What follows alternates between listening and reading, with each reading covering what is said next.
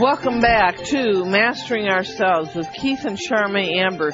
So I want to clarify this. This particular teacher, Bubaro, the average earnings in this area where this kid Coley is about $50 a month. The average person in that area earns about $150 a month. But this guy, through the begging of his students, brings in $650 a month. So that's just like way high. So this Coley, he ends up deciding that he's out of here. He runs away through talking to other kids like him. He finds out that there's this place that they take kids like him in and help them to get back to their parents. So that's great. Yeah, you haven't heard the rest of it. So he gets there. They give him food. They kind of take care of him. But then this guy, Buaro, goes to the place, because of course he knows about it, and he demands that they return his 11 children. Well, there's rules about this, and because it's teaching and behavior under a religious thing, they have no rights to deny giving him the kids back. So they have to give him his kids back. They go back, he punishes them, sends them out to beg again. Whoops. Yeah, I know. Jeez. So then, these kids, this one kid, Coley, decides like 5 days later to run away again. He just is not able to tolerate it. Boy, right?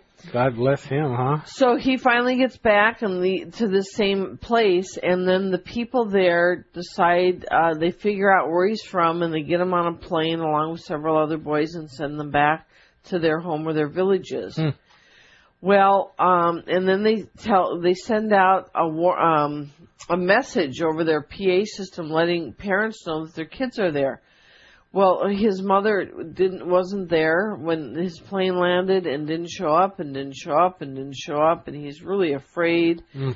It took her like 4 days to show up before she got there, and what was the problem? The problem is that she didn't have the $2 to take the bus to go pick him up.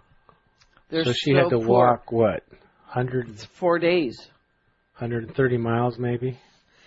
So, she's just crying, looking at her little boy crying, and of course they don't really understand what's going on, and the judge in the area says to them, stop sending your kids off you're sending them off to hell.